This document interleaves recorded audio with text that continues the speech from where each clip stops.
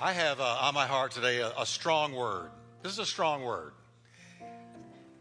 It used to be a common message, but not anymore. So today would be considered a strong word. I want to tell you that at the end of the message, I'm going to encourage you, but I'm going to talk to you straight today about America. I learned a long time ago to preach what God puts on my heart. That He speaks to my heart. He touches my heart.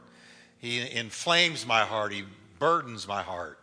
And this message has been on my heart, growing and accumulating and building for months.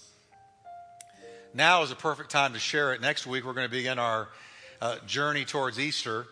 And every message from now to Easter will build up to Easter. But today I want to talk to you about when a nation turns from God. This will be a somber word. There won't be any jumping up and shouting that I can tell. Sure didn't happen in the 9 o'clock. But I want us to understand the ways of God in the way that He judges nations. And I want us to have a sense of where we are as a nation right now. So it's one quick verse, and I want everybody to read it with me. Let's read it out loud. Psalms 9:17. Ready? The wicked shall be turned into hell, and all the nations that forget God. Is that a true verse? Is it true? Yeah, it's true. It's the same Bible that gave us John 3:16. Let's pray. Father, thank you for your word today. I pray you'll help me as I just unload this word, this burden that you've put on my heart for this country. I pray, Lord, that you will speak through me and that you will give us eyes to see and ears to hear what the Holy Spirit is saying to us as a church body. I pray for everybody here, everybody watching by streaming video, everybody that will hear this on radio around the country. I pray that, Lord, there will be an understanding imparted to the people of God and having understanding and knowledge on how to respond. Now, will you breathe a prayer, church, and say, Lord, speak to me. I receive your word into the good ground in Jesus' name. Amen. Turn to your neighbor and tell him it's going to be a good word. Amen. Now,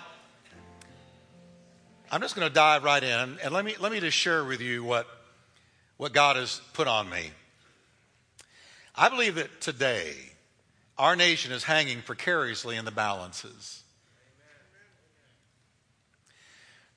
Did you know that we've never been in a more dangerous situation as a nation than we are right now? Not in World War I, not in World War II, not in the Vietnam War, not in the Cold War, not in the tumultuous 60s, and I would go all the way back to the Civil War. I don't believe America has ever been in a more precarious, dangerous place than we are right now. I'm not saying these things to unsettle you.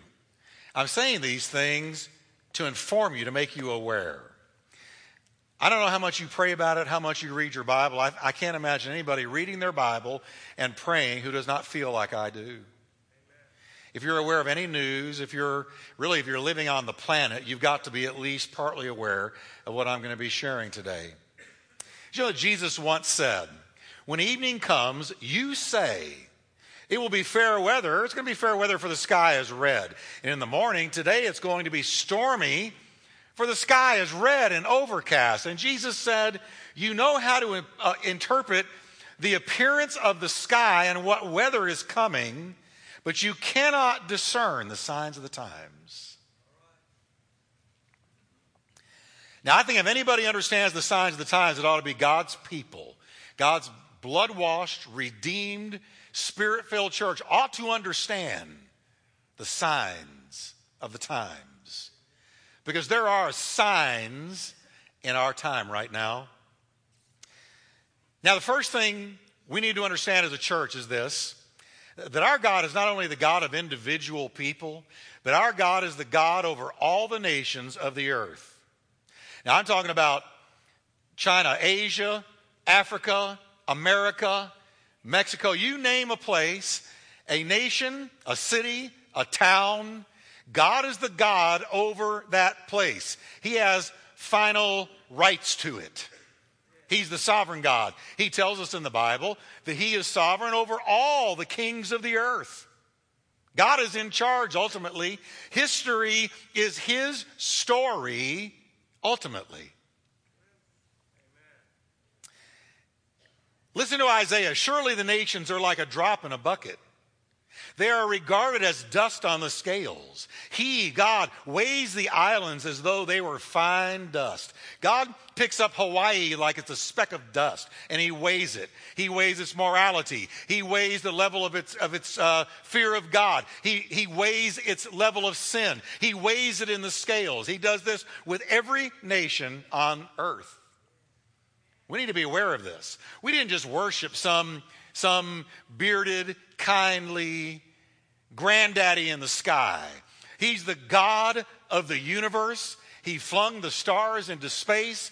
He scooped out the oceans with his hands. He is the God who is going to be standing at the end of history in the person of his Son, and all of history is going to answer to him. That's the God we worship.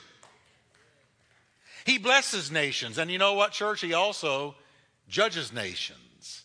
The same God that blesses, judges. Didn't Paul say in Romans, didn't he talk about the goodness of God and the severity of God?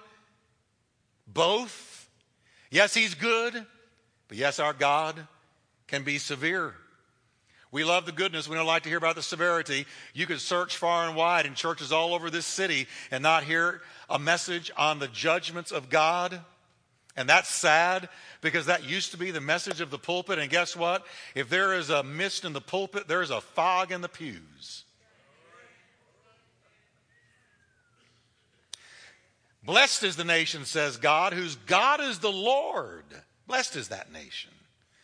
And conversely, the Bible clearly warns that if a nation turns away from God, dire consequences are in store because of God's certain judgment, and particularly, church, if that nation has been given great light. Didn't Jesus say to those of his day, it's going to be more tolerable for Sodom and Gomorrah than for you in the day of judgment, because you have me here and they didn't, and Sodom had no Bible. Take, for instance, God's word in Judah, or to Judah in Jeremiah's time. Jeremiah was raised up to preach to Judah. You had Israel, 10 tribes of Israel, and you had Judah, comprised of 2 tribes. Jeremiah was raised up to speak to Judah. And I want you to look at how God describes Judah through the mouth of Jeremiah. And I want you to tell me if any of this sounds familiar. In chapter 2, verse 13, my people have forsaken me. They have perverted their way. They have forgotten the Lord their God. 3 verse 21. They are expert at doing evil, but to do good they have no knowledge. 4 verse 22. They have refused to receive correction. They have refused to return to me. They have made their faces harder than rock. In other words, obstinate and unrepentant. 5 verse 3. They do not obey the voice of the Lord their God. Truth has perished and has been cut off from their mouth. 7 verse 28. They have rejected the word of the Lord. 8 verse 9. And instead, everyone follows the dictates of his evil heart. 11 verse 8. Sound familiar? Amen. That's situational ethics. They were walking in situational ethics. Whatever is my truth is my truth. Whatever is your truth is your truth. There is no absolute truth. We're going to do whatever we feel like doing. And God said, I'm going to judge that. That's where you go when you reject the word of the Lord. Everybody's following the dictates of their evil heart. Everyone. Situational ethics, relativism had taken over Judah. They have forgotten me and trusted in falsehood. 13 verse 25. And as for their many sins, in light of their many sins, God asked a question. Were they ashamed when they had committed abomination? No. They were not at all ashamed, nor did they know how to blush. There was no more blush, no more shame in Judah when Jeremiah began to tell them that judgment was on the way. There was no more blushing. We're not ashamed. We don't care. We're not going to answer to God. We're going to do what we want, when we want, the way we want, and we're not ashamed of our dumbed down morality. And finally, over and over again, God brings up their murdering of their own children. He warns against the shedding of innocent blood and condemns their practice of sacrificing their children to the false god of Molech. Sound familiar? See, an idol doesn't have to be something that's wood, carved out of wood, sitting there in front of you that you're bowed down to. An idol is whatever you put in the place of God. That's an idol. God says concerning the murder of their own children, he said, I did not command this, nor did it even come into my mind, 7 verse 31. In other words, the killing of your own children is as foreign to me and my will as anything could possibly be. God is saying, I would never tell you to do such a thing. That's what he's saying. I'm just reading the Bible. He says, since you've been killing your own children, I'm going to bring judgment on you. And judgment did come on Judah, and they were destroyed, and they were carried away captive into another foreign nation for 70 years. And you know the rest of the story. Now, God's final response to all of these things is this, and I want you to listen to it carefully. Shall I not punish them for these things, says the Lord? Shall I not avenge myself on such a nation as this? 9 verse 9. And in chapter 11 verse 11 he says, behold, I will surely bring calamity on them, which they will not be able to escape. And these were his people. Abraham's offspring, the apple of his eye, the pupil inside his iris. They were his special people that he had chosen, through whom to reveal his power and glory and reality to the entire world. And he says to them, you're going to answer for these things. I'm going to bring you into judgment for these things. So we learn from these passages regarding Judah that the God of the Bible is over the nations of the earth, and he weighs them in his scales, folks. He does. Christian, you ought to understand this. If you're a child of God, you ought to know this. Another thing we learn from the Bible is that some things are judged by God at the end of times. At the end of time, God's going to judge everyone who ever lived and who is not covered in the blood of Christ. He's going to judge them. Great white throne judgment. Nations are going to be judged. People are going to be judged at the great white throne judgment. But guess what? He judges nations in time, in the context of time. In time and space, in the now.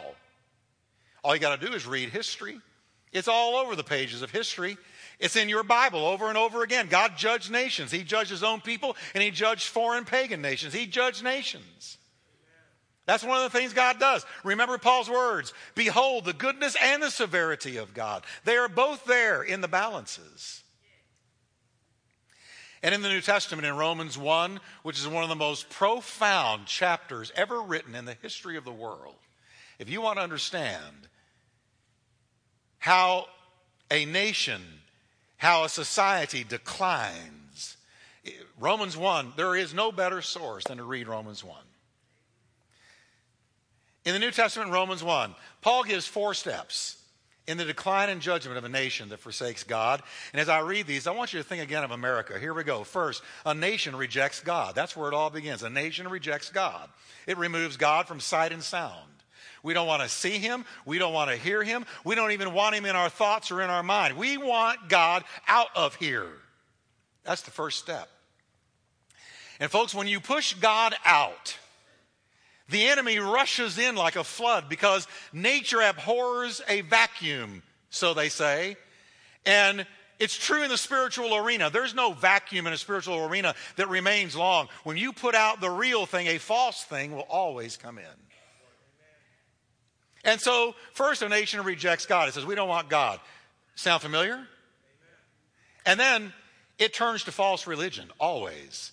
We have been hardwired by God to worship something. And if we don't worship the real God, then we will worship something else. And we will turn to a false God, to a false religion. Worshiping things that are not God. Idols, false deities, self, phony substitutes. But you will worship something. You will worship yourself. You will worship some other God out there, if not for the real God. So here we go. First, a nation rejects God. Then it turns to false gods. Then always, read your history, always, it sells out to sexual immorality, to sexual perversion, and descends into violence right alongside it. It's amazing to me that when there is a release of uninhibited sensuality, violence always comes in with it.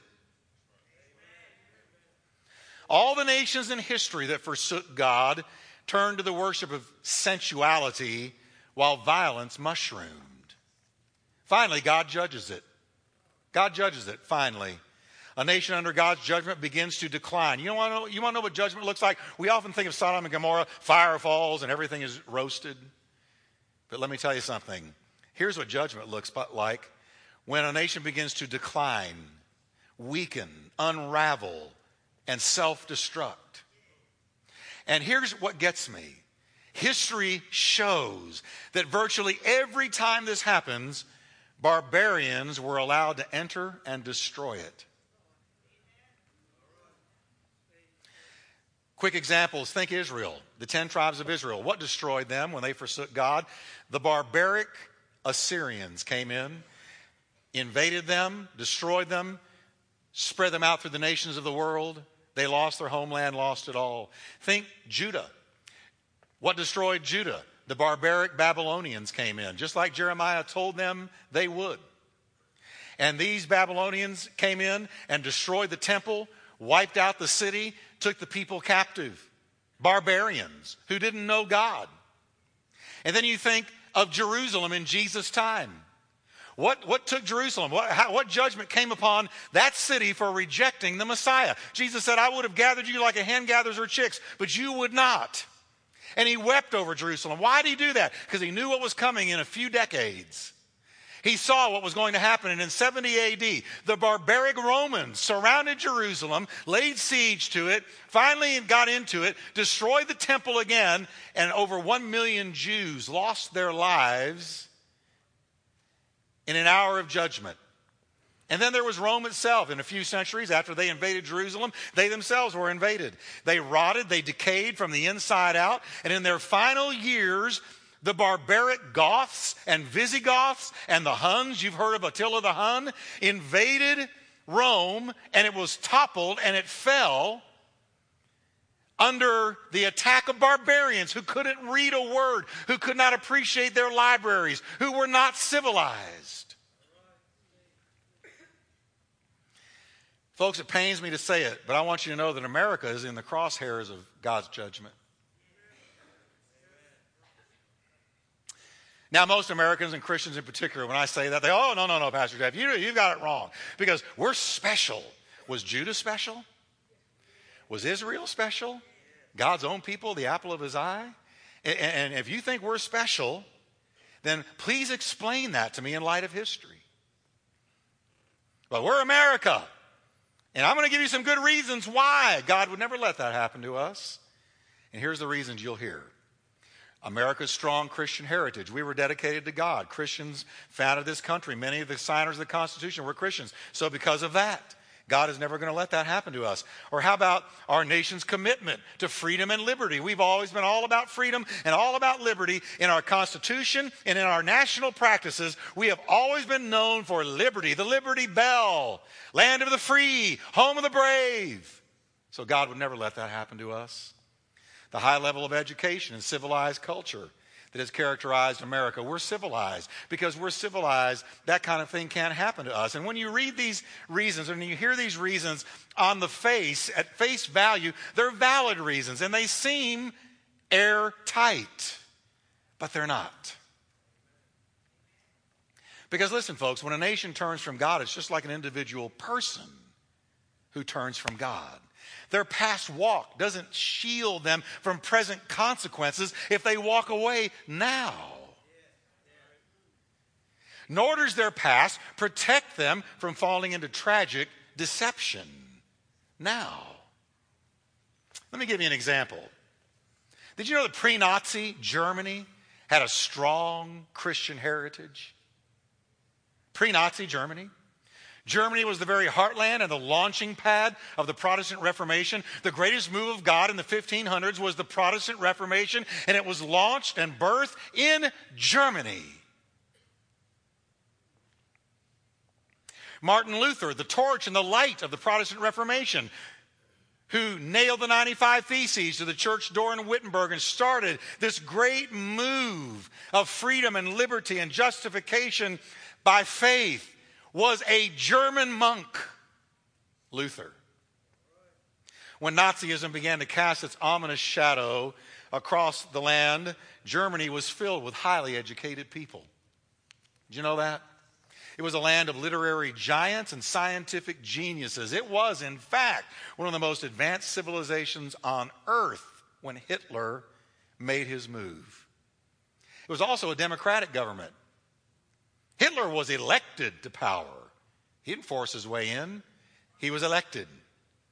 And yet Germany walked away from its strong Christian heritage, spiraled into the tragic nightmare of Hitler's Nazism. Anybody looking at Germany before the rise of Hitler would never, ever, ever have guessed it. And it goes to show you no nation is immune. No nation is immune from decline and judgment should they forsake God. And when Hitler came into power, the overwhelming, the dominant church in Germany was the Lutheran Church from Martin Luther, its own son.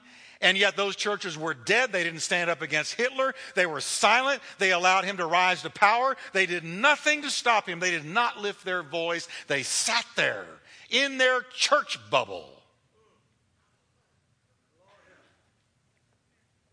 Now let's talk about America. I want to give you kind of my own State of the Union from a biblical perspective. I sure wish I could have a State of the Union there in Washington. But here we go.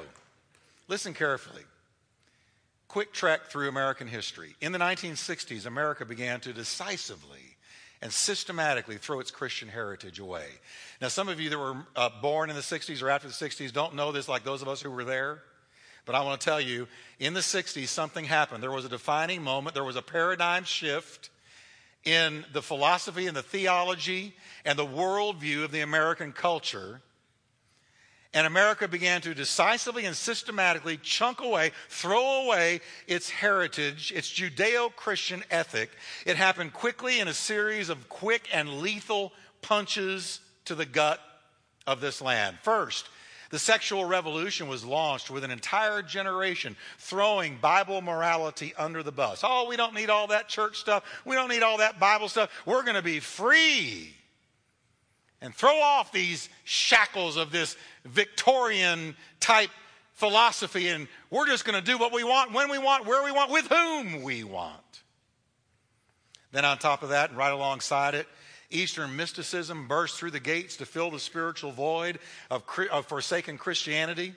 I can remember when transcendental meditation and Hinduism and Buddhism came flooding in as Christianity was decreased and became more and more unpopular. And now everybody wanted to turn on to these new Eastern mystical religions, and among others, the Beatles made it popular. They had their own Middle Eastern mystic teacher, and all the news covered them there going to India and sitting at his feet. And man, whatever the Beatles did, the whole generation did. Then right alongside that, the drug culture rushed in, flooded the streets and flooded the schools. And on top of that, and finally, secular humanism, which places man as his own God, was crowned king in the halls of academia. We don't believe in the God of the universe anymore. We believe we're God, and we are our own judge of truth. And that's where academia went and where it is today. And look at what has happened to it. The Judeo-Christian foundations of our land came under such fierce, sustained assault. And this fierce assault is accelerating dramatically today. Now, we call this assault on Judeo-Christian ethics the culture war. You'll hear that if you watch the news, read the paper, read any news at all.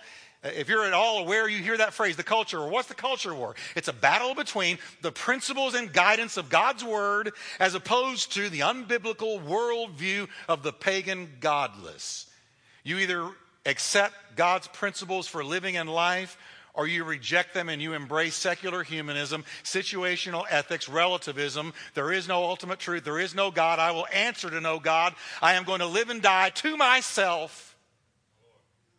There's no heaven. There's no hell. There's no ultimate cosmic responsibility that I have towards any deity.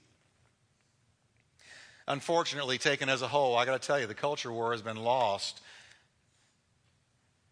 to the pagans, to the ungodly. We can no longer honestly claim to be a Christian nation. We're a nation with a lot of Christians in it. But we're no longer a Christian nation. And say, well, how do you know that, Jeff? I know that by looking at the laws that are being passed and what is being embraced by this country. And the path this country is going down is totally contrary to the scriptures, to the Word of God. So I know that the Christian worldview is not prevailing. And here's the bitter price. Without the safeguards of Christian morality that Jesus called light and salt, the demons of hell, folks, have literally been unleashed on this country. The Bible says that the foundations be destroyed. What are the foundations? If the foundations be destroyed, what can the righteous do? The foundations are the truth of the Word of God, the biblical principles, the morals, the values, the worldview that the Bible gives us is the foundation. And if that is destroyed, what can the righteous do? There is a feeling of helplessness when those foundations crumble. We're now witnessing on a daily basis satanic, senseless, brutal killings and gross, mind-numbing immorality on a scale that's unprecedented in history. I'm going to be real honest with you today. Did you know that the marriage of people of the same gender is found nowhere in history but with the insane Roman Emperor Nero and a few isolated incidents, but nowhere in history do you have anywhere in the annals of history a nation that officially endorsed and made law the marriage of the same gender. It's not there. This is new. Welcome to 21st century Crazyville. I know I probably offended a few people just then.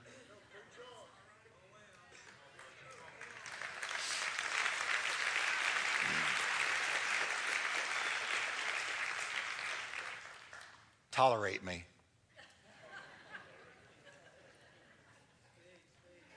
I thought we were supposed to be in a tolerant culture, right? And worse, churches that are supposed to be the light of the world and the salt of the earth have totally capitulated to the world and are endorsing homosexuality and same-sex marriage to get the nod of the world. But I'm going to tell you, folks, I'd rather have the nod of God, the smile of God, than the nod of the world. Because if God be for us, who can be against us? Right? Right. And many other churches and denominations have surrendered to the demands of political correct tolerance by embracing heresies like, oh, there's many ways to God. There's not just one. Don't tell me there's only one way. Come on, let's just all get together. You can get there by Hinduism, Buddhism, any other ism you want. But my Lord and Savior said, I am the way. I am the truth. I am the life. And no one, hear this, no one gets to the Father but exclusively through me. Did you hear that? That's what he said. So how in the world can these churches say, oh, well, it doesn't really matter as long as you're sincere? They have forsaken the Bible. And then there are our children and their schools. While in some ways our level of education is acceptable and it has declined, it's declining today. American education has thoroughly kicked God out of the schools. From the preschool all the way to the graduate level, God has been kicked out. What did I say at the very beginning? When a nation rejects God, when you reject God, you want him out of sight and sound. You don't want to see him, you don't want to hear from him. Don't talk to me about his word. Don't show me that Bible. Don't put the commandments on the wall. Do you know that our Supreme Court decided when they commanded that the commandments, the 10 commandments, come off school walls? Do you know what their reasoning was? It is like you're reading something, this can't be true, but it's true. Their reasoning was, if they're on the walls, the children might read them. And if they read them, they might believe them. Like I said, welcome to crazy land. So now we took out little tidbits of advice from God like thou shalt not kill. And now we've got metal detectors at the doors, and we've got some of the worst massacres in the nation happening in schools. I'm telling you, when you take God out, the enemy rushes in.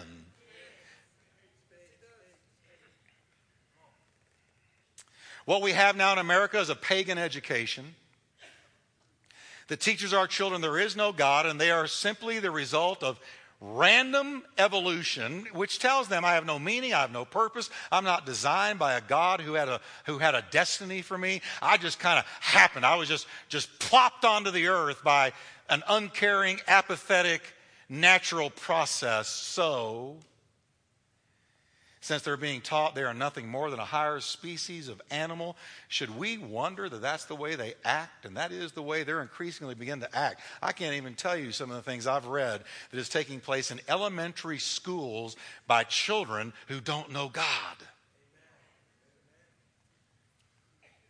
In short, a decline is happening all around us.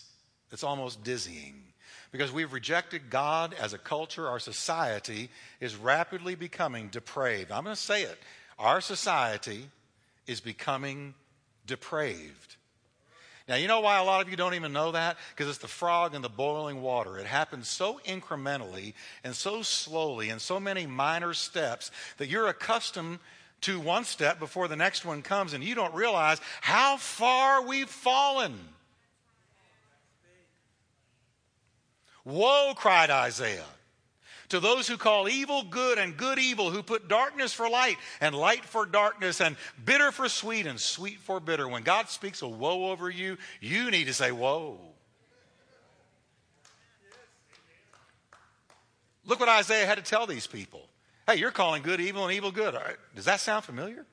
Do you know that right now in our country, if you're righteous and you stand up for righteousness, you are called evil. But if you are perverted and evil, you are called good. That Christian persecution is on the run, it's on the rise, even in the United States of America. And that's one of the reasons I'm sharing this message with you, so that it won't shock you when it comes. One author titled his powerful book on American moral decline, Slouching Toward Gomorrah. And he's right. He's absolutely right. And stunningly, immorality and perversion are not just being encouraged, but in some cases even coerced by our own government. Did you know that the United States government is now exporting homosexuality and same-sex marriage, telling other nations you need to accept this, and when the other nations turn them down, they are ridiculed and persecuted by our own government? Romans 1 says they know God's justice requires that those who do these things deserve to die, yet they do them anyway. Worse yet, they encourage others to do them. Romans 1, verse 32. Immorality isn't just tolerated anymore in America, it's celebrated. It's celebrated on television, celebrated in the movies, celebrated in print. It's celebrated on the internet. It's celebrated everywhere.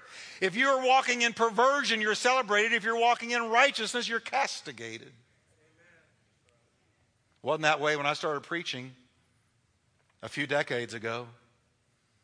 And I got to add this, as long as I'm venting. Just like in Jeremiah's time, our government leaders, particularly on the national level, have become so corrupt we can't believe a thing they say. They look us in the eye and lie to us.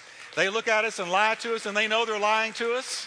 And they know that we know they're lying to us. But they lie with a straight face. They lie with a steady hand. They lie like pros. As a matter of fact, the better liar you are, the more you're celebrated. People don't look at you and say, you lied, you shouldn't have done that. They say, you lied and got away with it. Wow, way to go, man, give me 5. You're a good liar. And our children watch this. Our children watch this and they say, what are they learning? They're learning if you're a good liar, then you've really arrived. So get good at it. Jeremiah wrote of his own country, greed has corrupted this culture. From the least to the greatest, everyone is tainted with lust for what they don't deserve. Even the prophets and the priests are no better. Their lives reek with endless lies. You ever get sick of the lying? I get so weary of the lying. I get so mad. How many times have I been tempted to put my fist through that TV screen and grab them by the throat and say, quit lying to me?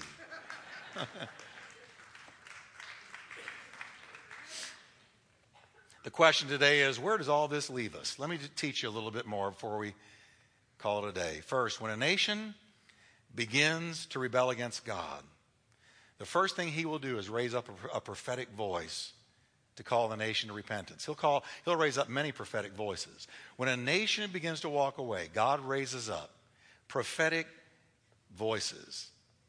Now, we always have the Bible. That's a prophetic voice that never goes away. It's always there. But God has raised up prophetic voices going back to the 70s up to now. I really do believe the first prophetic voice was David Wilkerson, the founder of Teen Challenge. David Wilkerson walked with God. David Wilkerson had a international platform, and he began to prophesy. He began to warn America that judgment was going to come to America if America did not repent. He was castigated by many of his ministerial brethren. Some of them disassociated because they didn't want to be connected to somebody that was preaching that strong, but he stayed with it, and he stayed with it for decades. He said, I see the city streets of New York on fire, literally. And he warned. And even more recently, Jonathan Cahn, whose best-selling book, The Harbinger, clearly and undeniably reveals the coming judgments of God on America. Mr. Cahn was invited to speak at the presidential inaugural prayer breakfast when President Obama was being inaugurated, and he pleaded with congressional leaders to repent and turn to God. And while there were many tears in the house, many of the Congress got up and walked out.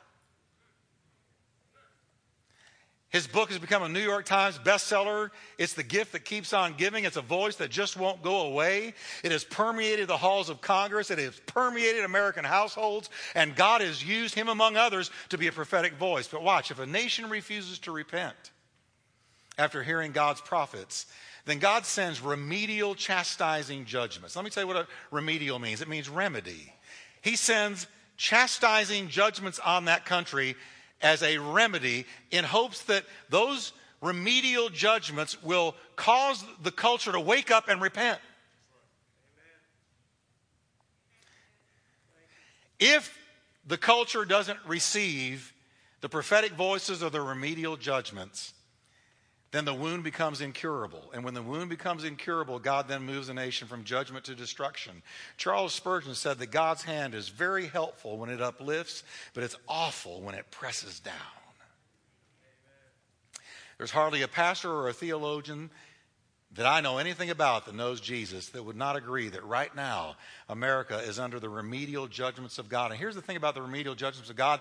They increase in intensity before God finally says it's incurable. I'm here to tell you, we're going to watch this culture experience with increasing intensity the remedial judgments of God. And here's what they look like. God removes his hand of protection, his hand of provision, and his hand of blessing. I remember watching 9/11 on the television. I got up and walked into the living room and flipped on that TV, and I thought it was a Hollywood preview of a coming Spielberg movie or something, what I was seeing. And when I realized it was real, the first thing that washed over me was the hand of God's protection that has always been on this country is beginning to lift. Well, Pastor Jeff, how could he do that? I question you, how could he not? We've killed 50 million babies. We've celebrated perversion. We've kicked him out of the schools and taken him away from our children. How could he not? There's nothing going on in America right now that wasn't going on in Judah and Israel. Not one thing. His protection, his provision. Did you know that a couple of weeks ago, it came out in the news that now China is the #1 economy in the world and America has lost that place? And what about his blessing? America's not blessed right now. America's in decline. Hello. America's not blessed right now. America's running on the fumes of yesterday's blessing. But right now we're in decline, folks. In every spectrum that you can measure, we're in decline. That's the way real judgment looks. You begin to lose what you had. We're not admired in the world anymore. We're not feared in the world anymore. We are a disappointment to our allies, and we're not feared by our enemies. We used to be the one nation that our enemies were afraid of. No more.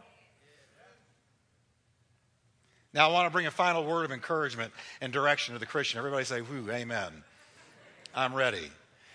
See, I shared all this to let you know that we're watching the remedial judgments of God fall, and they're going to intensify. How it's going to happen, I don't know. But there's some tough times coming. Now, let me give you a word of encouragement to every believer in here. First, in times of judgment, God promises to watch over and care for his own that are seeking his face. I want you to know that think of Elijah. Here he is. Israel's being judged. He goes by the brook Cherith. He sits there. All he's got is a flowing stream, but he gets room service twice a day brought to him by a raven who brought him meat and bread in its beak twice a day and sustained him through the hour of judgment. Listen, if God knows who you are, he will get your provision to you. He will take care of you. Second, this is good news. There is no better time to boldly stand up and preach the gospel to a nation than when it's under the judgments of God. Because when it's under the remedial judgments of God, people are looking for an answer. They know something is wrong. So we're going to stand up and we're going to speak up and we're going to preach the gospel in as many ways, in many places, as fast as we can, as broadly as we can, as powerfully as we can, because I believe it's going to be an hour of harvest.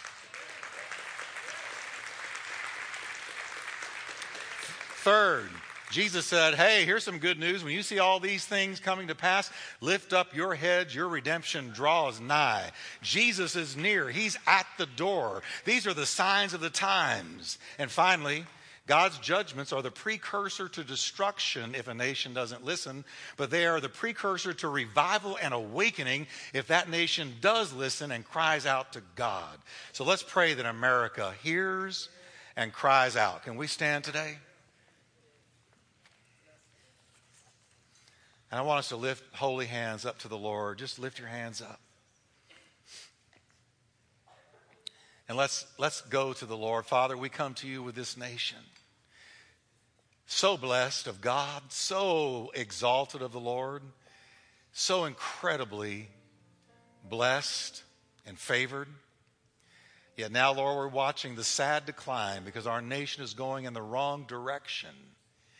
And Lord, we're experiencing remedial judgment. And we pray, that Lord, this nation, starting at the White House, on down through Congress, the House of Representatives, into every mayor, every governor, every judge, that Lord, these voices, the prophets, the shaking going on, will cause our land to repent like Nineveh repented.